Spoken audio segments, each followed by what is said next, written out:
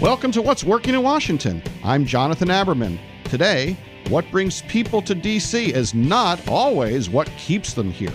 The people who do from this area join a startup and go, I don't even want to work for the man again. This is awesome. They can take those tech talents and they can put them into work into what is a thriving and a growing startup and technical community that's not just working on federal contracting. You might remember when cell phones were as large as lunchboxes and only investment bankers carried them. Now you rely on them every day. One of the leaders in this change is James Quigley, CEO of Canvas, a local entrepreneur. So, Jim, what does Canvas do?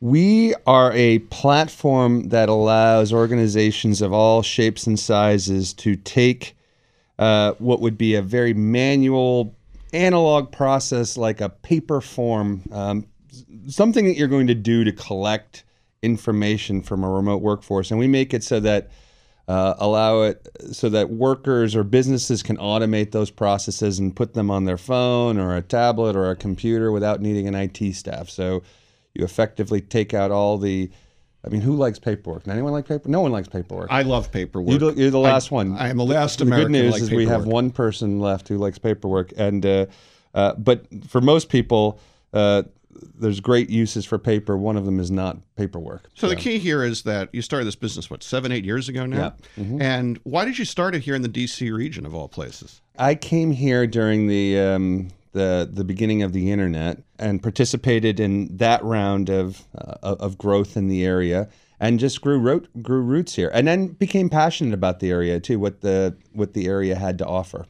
And so when it came time for me to take my big idea out and for a spin, I stayed. And so what is it about this region that you're so high on? Yeah, that's a good question. I think there's certainly interesting metrics that prove out some of these components too, that we have the highest percentage of tech workers per worker in the United States in this area. But we don't create a lot of things in this area.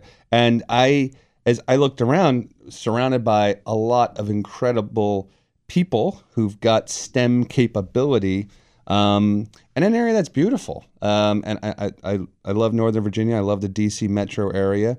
The school systems are fantastic. So with the capability, it's kind of hard sometimes to tie to talent in the area, but I love the area. I love the capabilities of the area.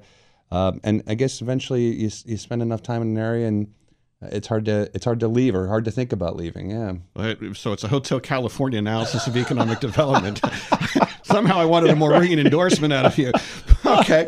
So you've got 100 employees or so now? About a little over 70. Okay. Yeah. And so you're recruiting nationally. What's the sell? How do you get people to come here from, say, a Silicon Valley or an Austin or other places that compete with this region for talent? Right. Well, there's a number of reasons. It starts with everything. All politics are local, and all competing starts with the company itself. So we're extremely focused as an organization on culture. It's become a buzzword now. I like to think we were well ahead of the curve, and to the point where you come into our offices and we've got branded, tattooed on the wall, a culture eats strategy for breakfast, the old Peter Drucker quote. And we live that. And I think I hopefully believe that all of our employees feel that as well. And as such, the cultural components of being here, working for Canvas are such they go, I never want to work for a large company. And I would say that is actually a cool thing about the area too.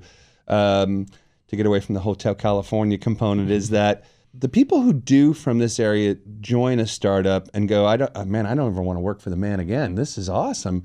They can take those tech talents and they can put them into work into what is a thriving and a growing startup and technical community that's not just working on federal contracting. And it is growing. 2008 shook out a lot of companies. But the companies who stayed, grew during that time period or came afterwards are now just starting to get into their growth curves.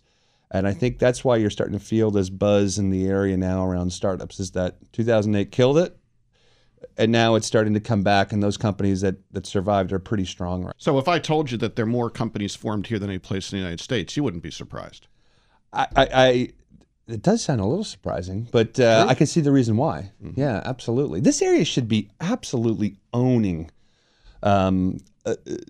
certain key elements too. Especially, you got to take advantage of what's available in the area and what your strengths are. I mean, cyber, everything in cyber should be happening here, and that goes down to autonomous vehicle cyber, personal cyber.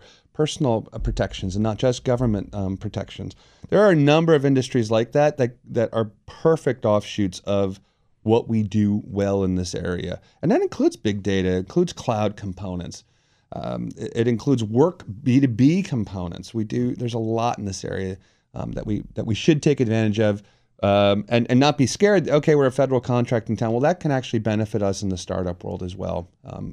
Do you think that we suffer from a branding challenge here, that people outside the region think that House of Cards defines this region? Absolutely. No doubt. And it's getting worse. I don't think it's getting better. I think, though, as we start we need more local successes.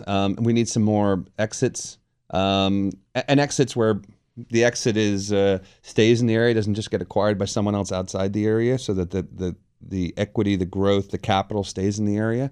I think as that starts happening, and I think you'll start seeing some of that offshoots, because 2008, it takes about 10 to 15 years for a good B2B thing to reach maturation. And so that says 2018 to 2023, you're going to start seeing the first exits, significant exits that came out of that time period. And I think that's when the buzz will really get going around then. So B2B, business to business sales, and there's a longer sales cycle. But the fact that you're sitting in what many people think of as a government town, and you're talking about companies that grow selling to business, is a very significant data point. James, you've been around this region for quite a while now. You're part of the infrastructure, but you also saw a very clear vacuum from the standpoint of mentorship and helping people start companies. Yep. And you started this organization called Refraction. What's the point of Refraction? What does Refraction do? Years ago, I showed up at one of these events where if you're taking money from a group, they'll bring back the people doing well to talk. And they brought back 3 companies, and I was the last company. The first 2 companies, hey, things are going great, and we're moving to the West Coast. And I was sort of left dumbfounded and got up there. The first thing I said, well, I'm staying. I guess that's the big piece of news. But here's where I bring your name up, is that in this area, or let's say it's almost like fire. You need 3 things for a startup beyond product market fit and things like that. You do need elements of capital, or ways in which you can seed those components of developing something. You need mentors. You absolutely have to have mentors, and you need a talent pool. And the joke I've always used is, not everybody's going to get Jonathan Aberman or Steve Case. So the people that, but the reality is all 3 of those problems can be solved by just coalescing and creating some density. That it doesn't take someone who's starting their business for the first time doesn't need to talk to someone who's just exited their business. They just need to talk to someone who's a couple years ahead. Like, I don't even know how to file paperwork, or I don't know. Or let's say you want to raise money. You don't need to talk to someone who's done their D round. You need to talk to someone who's done their seed round sometimes. So everyone can mentor each other. It's just about reaching back. The same thing with talent and capital, is that creating those coalescent, those contact points, those collisions, doesn't happen naturally. So Refraction actually is an experiment in pulling people together to create those collisions in a work environment. So if you're wondering what's working in Washington, you now know another entrepreneur, James Quigley, who walks the walk every day to start his own company, help others do the same thing. Thanks for joining us. Thanks, Jonathan.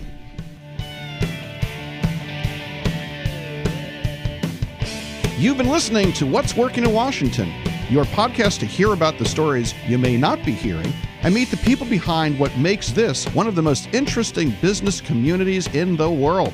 Share your story ideas and let us know what's working through Twitter at What's Working DC. And don't forget to tell your friends to subscribe to our podcast on iTunes. I'm Jonathan Aberman. See you next time.